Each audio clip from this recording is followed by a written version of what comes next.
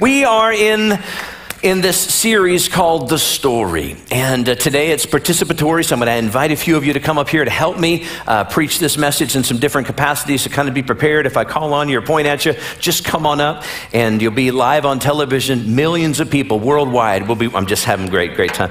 But we're continuing, thank you so much, honey, I appreciate it. We're continuing in this series called The Story. The Story is a book that is a compilation of the New International Version of the Bible. If you don't have your copy of The Story yet, you can pick it up. There's some at the back table in the Connect corner over there. If you're watching online and you don't have a copy, you can pick it up on Amazon, or you can call the church office and you can stop by and pick one up here at the Lathrop campus or the Modesto campus. We'll have those available for you. But we want you to read one chapter every week. And for this week, you should have read chapter 3. As a reminder, this is not a replacement of the Bible. This is a resource that resources you with as you read your Bible. It's not the entire Bible, but it takes us through the Bible from Genesis to Revelation in chronological order in kind of a novel format so that we can understand the big picture of the Bible. And so we're studying this from August until Easter. Next Sunday, you get a chance we're going to continue in chapter 4 of The Story, but you get a chance to hear from our network youth director. Michael is going to share next Sunday. It's going to be phenomenal on Saturday night and Sunday, and he's going to be teaching on chapter 4. So make sure you read chapter 4. It's a powerful time, and he is going to bring a great word. So we're praying for you, Michael. I know you're watching. They don't happen to be here today. They were at the River Islands campus, but today is the anniversary. It's a sad day, but it's the 3-year anniversary of his dad suddenly passing away from an accident. So we're praying for you, Michael, as you're with your family in the Bay Area today and trying to be a blessing to them. All right. Well, chapter 3. So for chapter 3, it's about a new character, and this new character's name is Joseph. And if you're thinking about, first of all, I don't want this to be a history lesson. I want to teach you God's word, but I want to make sure it's relevant, applicable to your life so you can use it in the parking lot. When you get home, it can be something you can use at your workplace throughout the week. So chapter 3 is about Joseph. Joseph takes up a whole lot of real estate in the Bible. In fact, most of the rest of the book of Genesis is about the life of Joseph. And Joseph's life begins with a dream. The story of Joseph begins with a dream. How many of you are familiar with this? This has kind of just gone through it, but it's a children's book set. It's a series of books, and there's a whole lot of them. But it's called Choose Your Own Adventure books. Anybody ever heard of these before?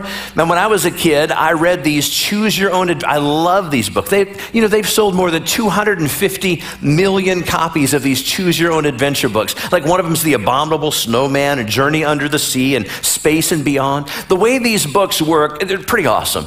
The way they work is, it says on here, this box contains 150 possible endings to the story. Because when you get to a fork in the road in these Choose Your Own Adventure books, you get to decide what you're going to do. So let's say you come into a house on your journey. Well, there's a door on the left and there's a door on the right.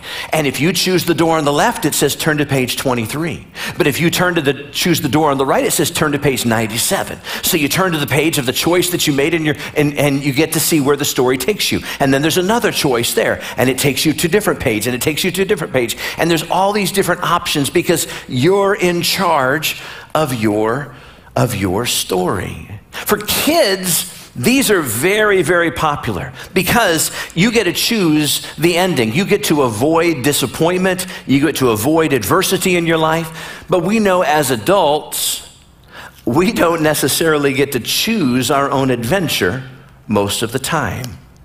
As kids, we believe, well, it's all in my hands. We believe that I'm in control. I can do whatever I want to do. I can go wherever my heart's desire takes me. But as adults, we realize that that's not how life works much of the time. Let me put it to you this way.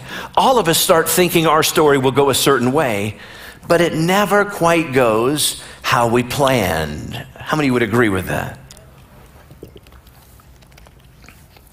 We start off with these dreams, and a dream has a way of waking us up. A reality, has a way of waking us up, which is what we're going to see in the life of this character named Joseph. Joseph was the son of a guy named Jacob. And Jacob was the son of a guy named Isaac. And Isaac was the son of Abraham. So Abraham, who we talked about last week, was Joseph's great grandson. And so in Genesis chapter 37, that's where we're at in this story of Joseph. We start with Joseph as a teenager. He's a teenager. He's kind of young. He's about 17. He's from a dysfunctional home with a capital D. It's kind of an understatement. You see, Joseph was his father's favorite. And his father didn't mind letting everybody else in the family know that Joseph was his favorite. Some of y'all parents might say, look at your child, at one child number one, child number two, child number, and say, you're my favorite. And then you tell the other one, you're my favorite. And my wife does that. You're my favorite, and you're my favorite, and you're my favorite. And everybody hears, you're my favorite. That's one thing. But when you actually have a favorite, you're causing all kinds of family difficulties and struggles and dynamics. So Joseph has these 10 older brothers, and his dad, though, thinks he is his favorite. So what does his dad do? His dad gives him an ornate coat. Hey, you know what, Ashley? Would you come up here for just a second? Come on up here, Ashley Gaspar. Yes. So Ashley's going to come up here just as kind of help to me for just a second. I won't keep you very long, but let's just say Ashley is the role of Joseph, because she's about as close as I can get to the age of Josephine. And so what we're going to do is we're going to put, I don't have a coat of many colors, but I have a Mexican poncho, so we're going to use that instead. So we're going to put this on. And this is for now, this is representing Joseph. Approximately the age of, I know you're older than that, of course, way more mature, but the age of Joseph, who has 10 older brothers. Daddy gives him the coat. Why does Daddy give him the coat? Daddy gives him the coat because you're my favorite. Oh, and by the way, because you're my favorite, you don't have to do any chores. You don't have to do any work. You don't have to lift any finger. Your brothers are going to do all the sweat and the labor in the household, and you don't have. By the way, because you're my favorite, your brothers are not getting any inheritance. You're going to get it all. Everything I have belongs to you. And I want you to know that, so this coat I'm giving to you, it's just going to represent that you're my favorite to everybody, including your 10 older brothers. Wow. It's kind of like if you've got 10 older siblings, all 11 of you run downstairs on Christmas morning and you all open up your present, and 10 of the brothers get a bouncy ball and you get a PS4. It's going to cause a problem in the family. The dynamic is going to be very, very difficult. And so what we read in Genesis 37:4, check it out. It says, when his brothers saw that their father loved him more than any of them, they hated him and could not speak a kind word to him. So Joseph was hated by his brothers. How many understand we don't get to choose our own story, oftentimes because we don't get to choose our own family of origin? We don't get to choose our family. So instead of a house filled with love, Joseph's got a house, according to Scripture, filled with hate. And maybe that hits home with you. Maybe like Joseph, you grew up in a home where nobody seemed capable of even speaking a kind word. Maybe it was a home of criticism or negativity or harsh tones. But in addition to this house, it's a dysfunctional house, full of hate. This is how dysfunctional it is. Joseph's mom dies when she's giving birth to his younger brother. And living in the home are 3 of Joseph's stepmoms, all living in the same home together with Daddy. How many of y'all know that's a problem, yes? It's gonna cause all kinds of, it's like a bad reality TV program. And so Joseph has this dream. And this dream is a powerful dream. And Joseph tells his brothers the dream. And the dream is, brothers, listen, I had a dream. You're all gonna bow down to me one day. Let me give you some helpful advice. If you are a younger sibling, you might want to write this one down. Should you have a dream of your siblings bowing down to you, keep said dream to yourself. Do not repeat that dream or say that dream out loud. That is your dream. You don't need to be sharing that. But Joseph shares it with his brothers, and surprise, his brothers are angry. They're even more angry, and they hate him even more than they did before. So here's how the story goes. Jacob sends Joseph in his coat of many colors, which represents the inheritance, the lack of having to work, that he's his daddy's favorite. He sends his son Joseph, who's not working in the fields because, well, he doesn't have to, sends him out into the fields where the others are working and they're sweating and they're tired and they're irritable and they're probably hungry. And Joseph comes strolling out in his coat, and here's I want you to look in the story, the bottom of page 29. If you'll look at the bottom of page 29, please, I want you to listen to what it says. Here comes that dreamer, they said to each other. Come now, let's kill him and throw him into one of these cisterns. That's a dried up well. And they'll say that the ferocious animals devoured him. Then we'll see what comes of his dream. So his brothers are really, really angry. And it goes on in the middle of page 30, if you're looking. Judah said to his brothers, what will we gain if we kill our brother and cover up his blood? You know what, let's just sell him to the Ishmaelites, not lay our hands on him. After all, he's our brother, our own flesh and blood. So his brothers agreed. So when the Midianite merchants came by, his brothers pulled up Joseph out of that dried up well, that cistern, and sold him for 20 shekels of silver to the Ishmaelites, who took him to Egypt. That's what they do. May I have the coat back, please? Let's give it up for Ashley as she goes and have a seat. Thank you very much, Ashley. Bravo. So what they do is they reach down and they pull Joseph out of this well, probably 15 feet down there. They'd already beat him up a little bit, probably threw him down in that thing, jagged rocks on the edges, probably he's all bloodied and hurt and wounded pretty bad. They pull him out of there and they take off his coat of many colors, which represents everything they hate about him. They find a goat and they kill the goat and they put the blood of the goat on the coat. And after they sell the brother into slavery, they take the coat back to daddy and they show it to daddy and they say, take a look at this. Dad, Jacob, your favorite son has died. Jacob goes into a deep depression and begins to mourn and begins to grieve the loss of his son. Joseph is 17 years old at this time when he's taken into this foreign land. Did you hear that? He's sold as a slave into another country. This is another example of human trafficking in the Bible. He's trafficked. He's sold as a slave.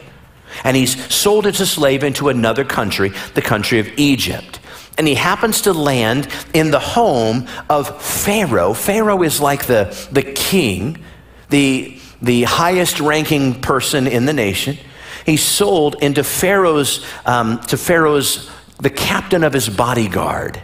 Now remember that title, the captain of his bodyguard, because we'll come back to that in just a second. His name is Potiphar.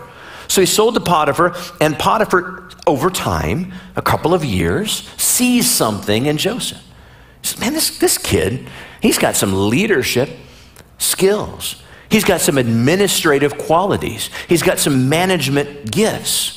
And so it doesn't take very long for Potiphar to put Joseph in charge of his entire household. In fact, he basically hands him the keys and says, I'm going to take an early retirement and you take care of the place and all the employees and all the revenue streams, you take care of it all. So even though he's worked his way up as much as a slave possibly can, that's as far as as high as he can go. This is what takes place. Pastor Kyler, would you come help me now, please? So now Joseph is a little bit older, and he's worked his way up, and he's got this other coat now. And this is a coat that I would call a manager's smock. It's as close as I get. I wasn't going to buy anything. So it's like he's the manager. So he's got this management smock on, walking around. He's the authority, and everybody in the household knows that he's the authority. But here's where the story takes kind of a Desperate Housewives kind of a turn. Because in the story we read that Potiphar's wife is very beautiful. Potiphar, who was a person of a high rank, marries a beautiful woman. I don't know how they got together, but he married this beautiful woman, and he's very proud of his wife. Potiphar and I have something in common. He's got a trophy wife and I've got a trophy wife. You know, I'm talking about all the guys that are married here. Like, yeah, I understand, right? So he marries. So although she becomes now infatuated with this 20-something, this Joseph, who's living in the house. And she begins to make these sexual advances toward him. She pursues him. Now, the Bible that you and I read is a Bible written in English. It's been translated from the original language, which was Hebrew. Let me tell you, our Bible, the translation, is written in a PG format. But the original language was written in rated R. This wasn't just a flirtatious contact. She is throwing herself at him. But Joseph responds when she tries to throw herself at him. And so we read on the bottom of page 31 in your book, we read, it's Genesis 39, 9 through 10, right in the middle of the big paragraph toward the bottom. He says to her, "No one is greater in this house than I am. My master has withheld nothing from me except you, because you were his wife. How then could I do such a wicked thing and sin against God?" And though she spoke to Joseph day after day, he refused to go to bed with her or even to be with her. I hope you're understanding. This is pretty powerful. Even though she pursues him day after day, he doesn't give in to the temptation to have sex with her. Now, I really like what Joseph says to Potiphar's wife. How can I do such a thing and sin against God? Now, he could have said, it's a great perspective, because he could have thought, well, how can God do such a thing to me? I mean, here, my mom died giving birth to my younger brother. I shared a dream with my brothers, innocently enough, and my brothers beat me up, and they throw me in a cistern, they sell me into slavery. My dad thinks I'm dead. I'll probably never get married. I'm sure I'll never have children of my own. How could God? But he doesn't think that. Joseph is faithful in the midst of his disappointment. Can you be faithful in the midst of your disappointments? And one day, Potiphar's wife takes it to a whole nother level. Now again, this is beautiful female Kyler, but we're pretending that she's Joseph for the sake of the illustration because of her age. And so here's what happens. Potiphar's wife finds herself alone with Joseph. He doesn't realize she's in the room. He's tended to the king's affairs. She happens to be in the king's room. Potiphar's wife is in there. She makes sexual advances toward him. He denies it. He denies her. And she really, this is where it gets very graphic, and we're not going to get really graphic, but she really throws herself at him. And you can kind of fill in the blanks. And he decides the best response to this temptation is to stand there and say, "The Lord is on my side. I know that as I stand," no, he doesn't do that. He runs like a chicken man. He runs like his butt is on fire. And some of you need to receive that as a word from God today. When temptation comes, you run like a chicken man. Get out of there. And so that's what he does. She makes advances toward him. She grabs onto him. He runs. He even leaves behind the coat and he takes off. Way to sprint, Kyler. Good job. Man, that even added something to it. Good job. And he leaves behind his management coat. Now she's ticked off. She's been rejected again and again and again. And so she screams, "Ah!" And in come all the guards, and she claims that Joseph tried to sexually assault her.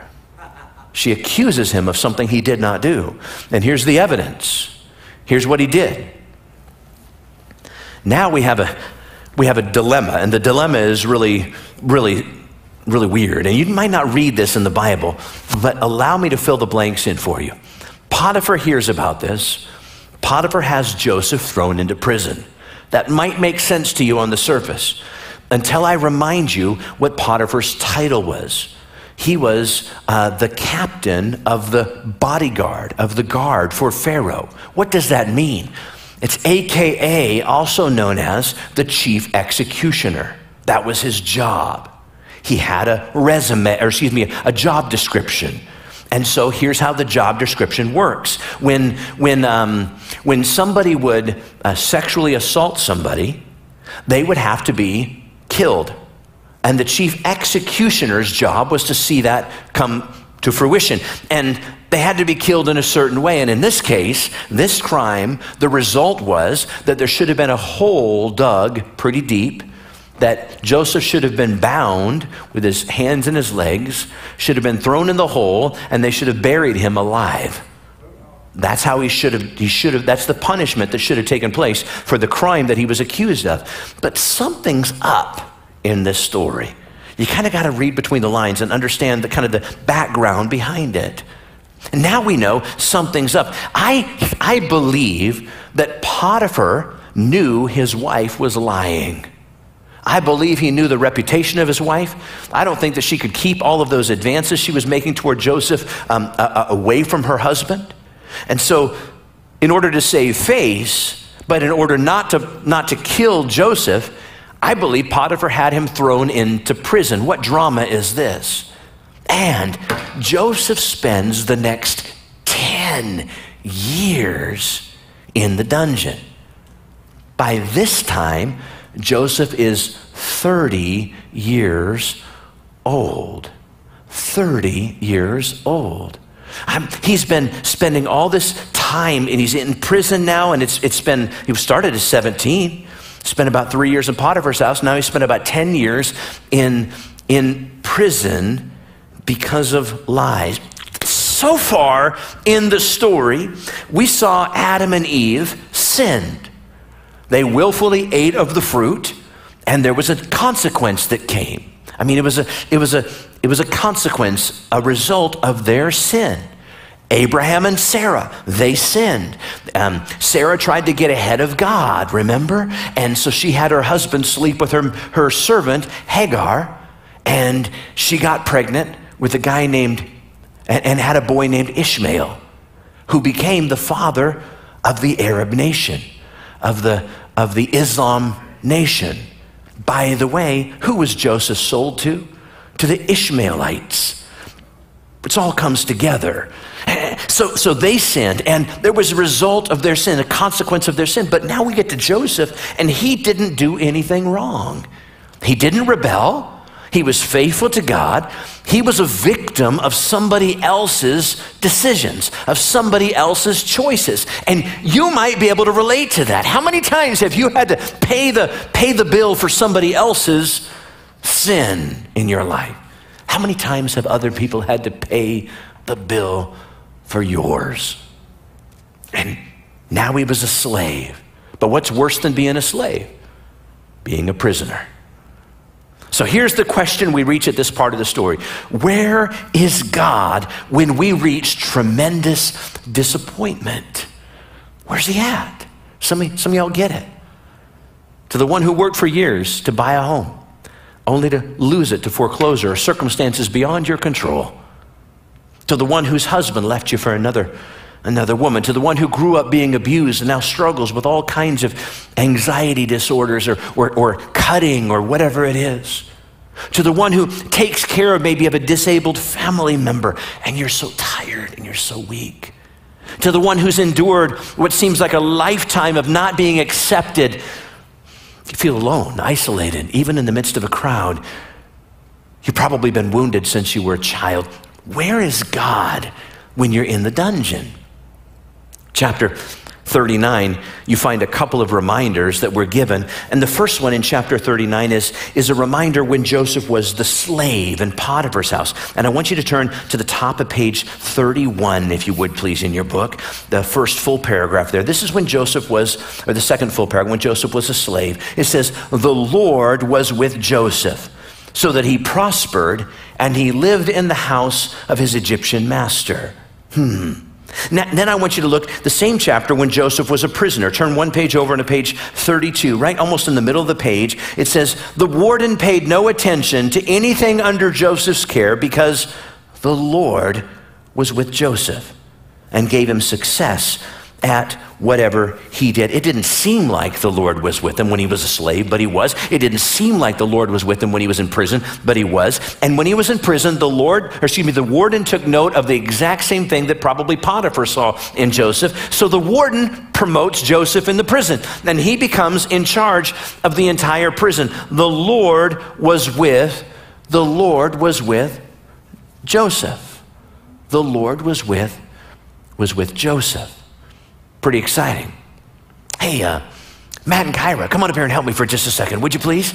All right, this is going to be fun. And so what happens in the prison? Remember, Joseph was in there for 10 years. While he's in prison, he's been promoted, and during the course, I won't get into all the details, but during the course of his promotion while he was in prison, he meets several people.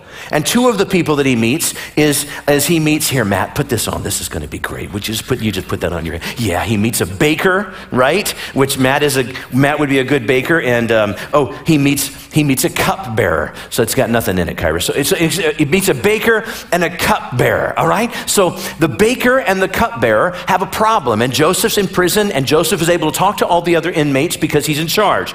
And they begin to share their dilemma. They're having these dreams, and I won't get into what the dreams are about, but they have these dreams, and they bring them to Joseph, and Joseph is able to interpret dreams because of the power of God. I believe it's the power of the Spirit of God living and residing inside of Joseph. And so Joseph tells them what the dreams mean, these people that he meets. Ultimately, as a result, the baker dies. So you can go have a seat for me, Matt, right? The baker's dead. Sorry, Matt, right? My son-in-law, sorry. So, but the cupbearer gets a result of the dream. And the result of the dream is you're going to be freed from this prison, and you're going to be restored to your position as the cupbearer to Pharaoh. In other words, the wine taster to Pharaoh. You get to rub elbows with the top dog in the whole country. And so the cupbearer's like, dude, I will never forget this. As soon as I get out, I am so going to tell everybody what you're going to get out of this prison right away. And so the cupbearer makes the promise, and the cupbearer leaves and goes, thank you so much, Kyra, I appreciate it. The cupbearer leaves. But the cupbearer doesn't keep the promise. So Joseph spends 2 more years in prison. 2 more years. That's what, guys, we think to ourselves, God, when is it ever going to end? It's been 4 days. How am I going to be able to take this any longer? And he spends 2 more years in prison for something he did not do, with a promise that was out there that I'll tell somebody, and that promise was broken. How many promises are going to be broken to him? Even though he's faithful to God. Then something happens. See, the cupbearer rubs elbows with Pharaoh and is with Pharaoh all the time because Pharaoh's going to drink a lot and doesn't want to die. Cupbearer hears that Pharaoh has this terrible dream, and he can't seem to figure it out. So he's called all of the witchcraft people and all the people in his court that try to tell him what it means. Nobody can tell him. And finally, the cupbearer remembers, snap, 2 years ago I was in prison, and that dude in prison, he told me what it meant.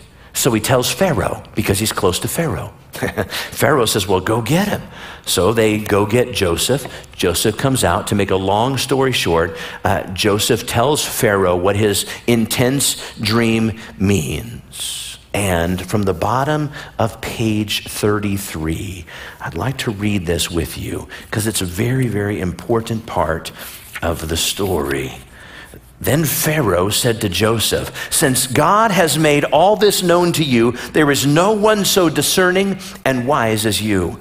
You shall be in charge of my palace, and all my people are to submit to your orders. Only with respect to the throne will I be greater than you. So Pharaoh said to Joseph, I hereby put you in charge of the whole land of Egypt. Then Pharaoh took his signet ring, this is good, from his finger, and he put it on Joseph's. Is there anybody in here that's like close to the age of 40? Is there? Anthony, come on up here, please. Yes. Come on up, Anthony. This is exciting. So he says he puts a signet ring on his finger, puts a gold chain around his neck, but he puts a robe around him. And I just got to do this because Anthony, you're worth it, man. We're going to put this robe around you, and if you would just tie those little ties there. Now keep in mind, let's keep reading so you can stay with me. He dressed him in a robe of fine linen, put a gold chain. I don't have a gold chain for you. He had him ride in a chariot. That's not going to happen. As a second in command. And people shouted before him, "Make way!" Thus he put him in charge of the whole land of Egypt. Then Pharaoh said to Joseph, "I am Pharaoh, but without your word, no one will lift a hand or a foot in all of Egypt." Let me just explain this to you really quickly. A few minutes ago, we had Ashley up here representing Joseph as a teenager. He went from a coat of many colors as a teenage boy in a foreign land of Canaan. After that, he was he was put in as a slave, and he became the captain of Potiphar's entire household. And so he's wearing the management kind of robe or smock. And then he was put in prison for quite a long season. And then out of prison, he became the second in command in Pharaoh's entire kingdom in a foreign land. Now, I don't know if you do this when it comes to scripture or not, but I do this a lot. How in the world does it go that Joseph gets promoted to becoming the most influential person in the most influential nation on the planet? Well, it's because God's writing the story. We saw it last week. God wants to populate a nation, so who does he choose? Well, the obvious choice, an elderly and fertile couple, right? And Abraham and Sarah then populate the nation. Now God needs to rescue that nation from the famine that is going to come. And so God puts into plan a prime choice of a human being that he has. And who is that? Well, that would be Joseph, who happens to be a former slave and an ex-con. That's who he chooses to become the second in command of the entire world at the time. And as I read the story, I can't think of a faster way for Joseph to go from living in his dad's house in Canaan, dysfunctional home as it is, to becoming the second in command in a foreign nation called Egypt than this way. It wasn't his bloodline. He didn't even have a passport to Egypt. How's he going to become the second in command? God is writing the story, and when God writes the story, he uses the most unlikely cast of characters. And so God uses Joseph to execute a masterful plan that saves millions of people from perishing, from dying in this famine. But the famine doesn't just affect Egypt, where Joseph's in charge now. It affects the then known world. Anthony, you can have a seat, man. Thank you so much for your give it up for Anthony, all of our helpers today. We appreciate all of them, all that they do. Praise the Lord. So here's the problem. This is where Joseph's family lives, in Canaan. But this is where Joseph's at now, way over here in Egypt. And Joseph's family over here in Canaan, well, they have a lot of money, but they don't have any food. They can't even grow any food because the famine isn't just in Egypt, it's across the whole world. And so at this point, they got a lot of money in the bank, but they got nowhere to spend that money because there's not a general store or a grocery store around that has any food. And so Jacob says to his sons, who are now much older, hey, I understand that they were wise enough somehow over in Egypt to store up food in the 7 years of plenty, so that when we're in the 7 years of famine, which we're in the middle of right now, they'll be able to have some food. So we've got money. Take my money and go over and buy our household some food. Sounds like a great plan. So they loaded up all the animals or whatever they did, and they started making the trek, the brothers did, and they get to Egypt, and they're introduced to the captain of Pharaoh's, to the second in command, the deputy Pharaoh. And the first thing they do, recognizing that he has the power to sell them grain or to not sell them grain, to sell them bread or not sell them bread, the first thing they do is they bow down before him. Shazam. Because isn't that just 30 plus years ago, the very dream that Joseph had?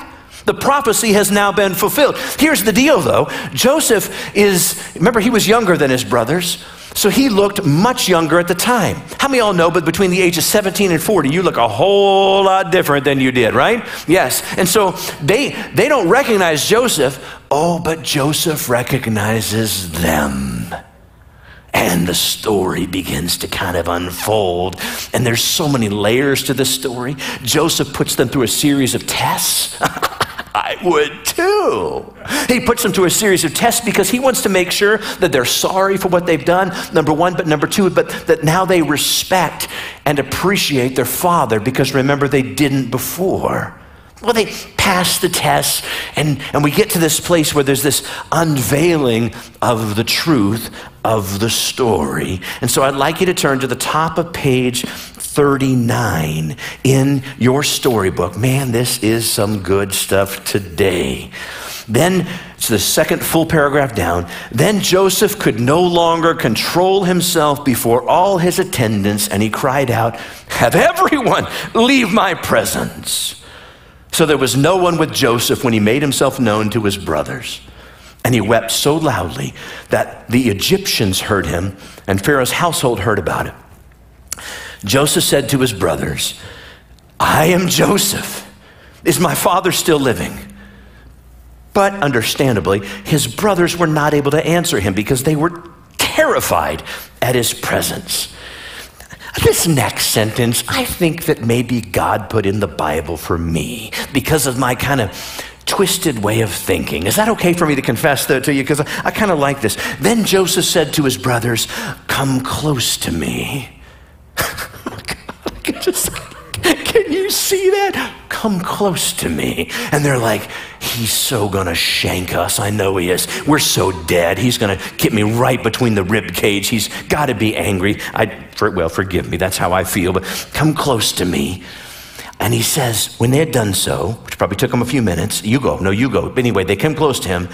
"I am your brother Joseph, the one you sold into Egypt.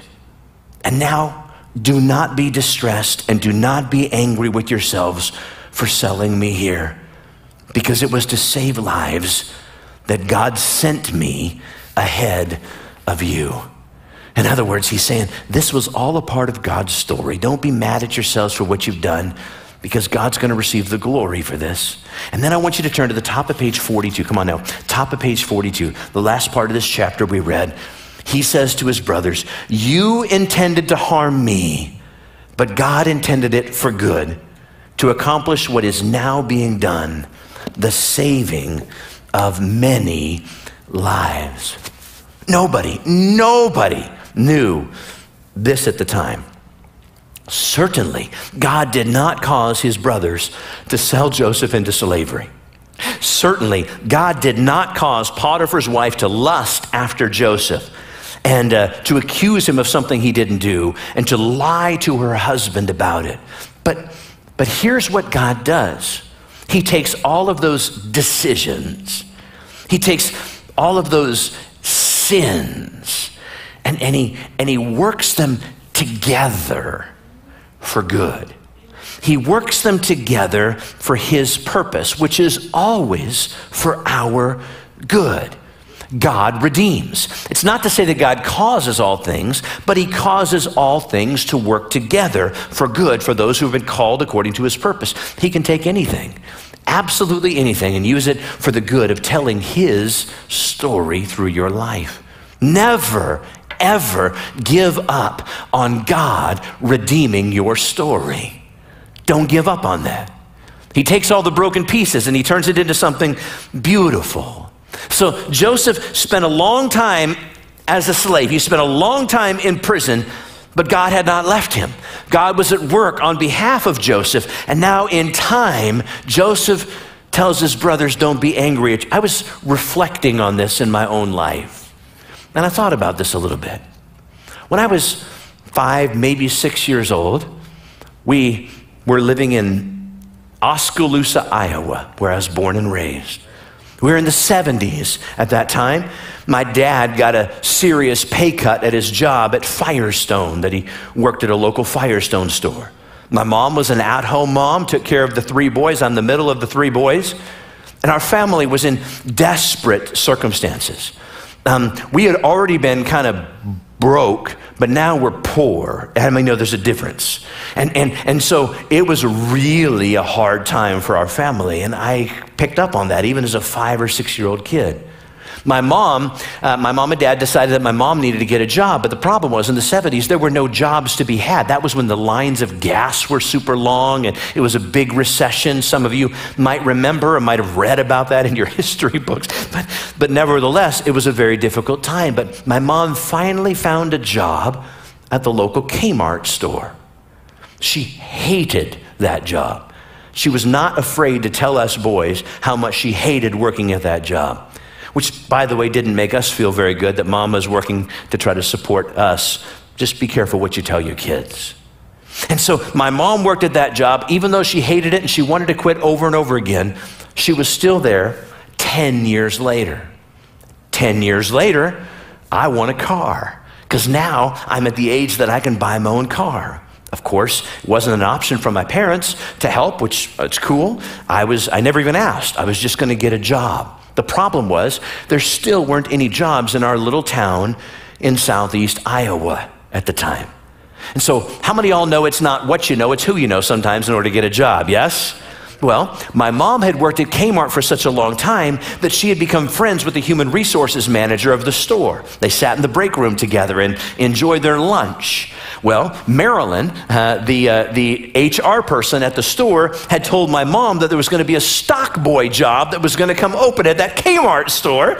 My mom came home and told me, and nobody knew they were going to fly this job. And you're like, no big deal. It's a $3.35 an hour job at the time, but to me, that was a big deal. I've got some information. So I happened to know who Marilyn was. So I put on a suit and I went to the Kmart store with my little resume that had basically nothing on it, but I'm in high school, right? And I took this resume and I walked in with this suit on, feeling pretty snazzy, and shook her hand firmly and looked her in the eye. And Marilyn's like, well, you can have the job. And I'm like, sweet. I've got one request though. I was already approved and accepted to a college prep program as a 16-year-old for the summer. So I'll be gone the first 6 weeks you need an employee. Is that okay? I fully expected her to say, no, Troy, we got to have somebody right away. To my surprise and my astonishment, Marilyn said, yes, we'll hold the job for you until you finish the program. So I started working at Kmart as a stock boy, sweeping the floors and cleaning the bathrooms and stocking the shelves and doing everything they told me to do. And I saw this beautiful girl in the housewares department at Kmart. Yeah, baby, that's where you meet the good ones. And so I met this girl at Kmart in the housewares department. And how many of y'all know, I've told the story, I'll tell it till I die, that housewares department was the cleanest floor of the entire store. Because I took care of that department, stocked those shelves, did what I could just to get a glimpse of this girl. Well, as the story would go, we began to have a friendship, and I wanted to ask her out. I had never had a girlfriend before in my life. I'd never had a date before. I never had anything before like that. I didn't know how to do it except for like watching TV, and I knew I needed to like ask her out in the proper way. So I rehearsed it in the mirror, for like 2 weeks beforehand, and I had a plan. I stalked her. That's what I did. I don't know how else to say it, but I stalked her. I went in the break room because they used to publish the schedules of all the employees on the same one by name, and so I looked and I saw she's off next Friday. I'm off next Friday. Sweet. I'm going to ask her out. And so this girl, this young lady my job as the stock boy was when the store closed at 9 p.m., I had to stand by the locked door. And every time an employee walked down from the break room after punching out, they walked down, I'd unlock the door and let them out and then lock the door behind them. And the last two out the door were me and the manager of the store. So I'm unlocking the door. You know how it is, letting them out and locking the door back up again. And here she comes, walking down this long aisle toward me, which, by the way, would be prophetic of what was going to happen just a few years later. She walked down this long aisle, and I'm starting to get sweaty palms and a sweaty forehead and sweaty armpits, and I'm really nervous now, and because I'm like, what's she going to say? And I say, hey, would you go out with me on Friday? And she says, and I thought, well, this is a little awkward. And she's like, I don't know, I have to check my schedule. I'm like, okay.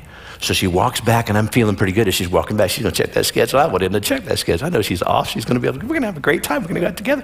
And then I started sweating once again because I thought, oh no, what if she walks down that aisle and says, yeah, I've got to work? I'm going to have to quit my job. I'm going to have to move to another town or something because now I'd be totally mortified and embarrassed. But to my surprise, she said yes. She said, yeah, I don't have to work. I would like to, I'll go out with you. And after quite a bit of persuasion, she ended up liking me too. We fell in love, became high school sweethearts, and she went off to college, and I followed her to college because she got a scholarship to a Christian school. See, she was a Christian and I wasn't. And I went to the secular university in Springfield, Missouri. And my first weekend there, before classes even started, she said to me, she said, if you're going to be here, you're going to go to church. And many of you heard the story before, but I just got to tell you. I said, okay, what a good date opportunity. I went to church on August 28, 1989. I gave my heart to Jesus, haven't ever looked back. We got married. We've had 4 beautiful girls. We moved. We served at 4 different churches as full-time pastors until God called us to plant a church. And 11 years ago, we planted this church, and then we planted another church and helped another church. And I'm pleased to tell you, I'm not ready to tell you where yet, but we're excited that we really believe that in the fall of 2022, we'll launch our next campus. God is really doing some great things. How did I come to be your pastor? It's because my dad got a pay cut 44 years ago. Because the most traumatic thing in that little family in Southeast Iowa in the middle of a terrible recession with 3 little boys to feed that caused all kinds of anxiety, if that didn't happen, my mom wouldn't have looked for a job. And if my mom didn't find Kmart to work at, and if my mom quit at year number 9, because she hated the job so much, I would have never gotten the information to get a job there. And if Marilyn hadn't held the job for me for 6 weeks, y'all know where I'm going with this, right? And what if I hadn't stalked this girl in the housewares department? And what if she hadn't told me, hey, listen, if you're going to be here, you're going to go to church? And what if we didn't serve at the churches that we hadn't served at? What I'm telling you today is the reason that I'm preaching this message today is because my dad got a pay cut some 44 years ago. It's in those circumstances. That's how God works. That's how he works things. God didn't cause the pay cut, but he used the pay cut. I think one day in heaven, we might be having this conversation about all these insignificant things, and bam, bam, bam, bam, a series of light bulbs are going to go off. We go, oh, now I understand. God was used, and we know that in all things, God works for the good of those who love him, who have been called according to his purpose. Listen, you don't always get to choose your own adventure in life. You want to, and I want to, but we do get to make a choice. And the choice that we get to make is how we respond when disappointment comes, how we respond when challenges come in our life. We all start off our life thinking that it's going to be written in a certain way. The white picket fence and the children that never, ever, ever backtalk, right? We think it's going to, that's our plan. But we don't get to choose our adventure or the challenges we're going to face or the hurt that we're going to have to handle. We don't know what suffering is going to come our way, but we do know that in all things, in the good things, in the bad things, in the big things, in the small things, in the exciting things, and in the disappointing things, in all things, it's a promise from God. And so right now, you might think that the word that defines your life is disappointment, but God gets the last word. He always gets the last word. Don't receive that word as your future. Disappointment is not where it's at. God gets the last word. And that's what we see in the life of Joseph, who is, by the way, a precursor to Jesus. God, thank you for your word. It's never going to return void. You're never going to leave us. You're never going to forsake us. You're a friend that sticks closer than a brother.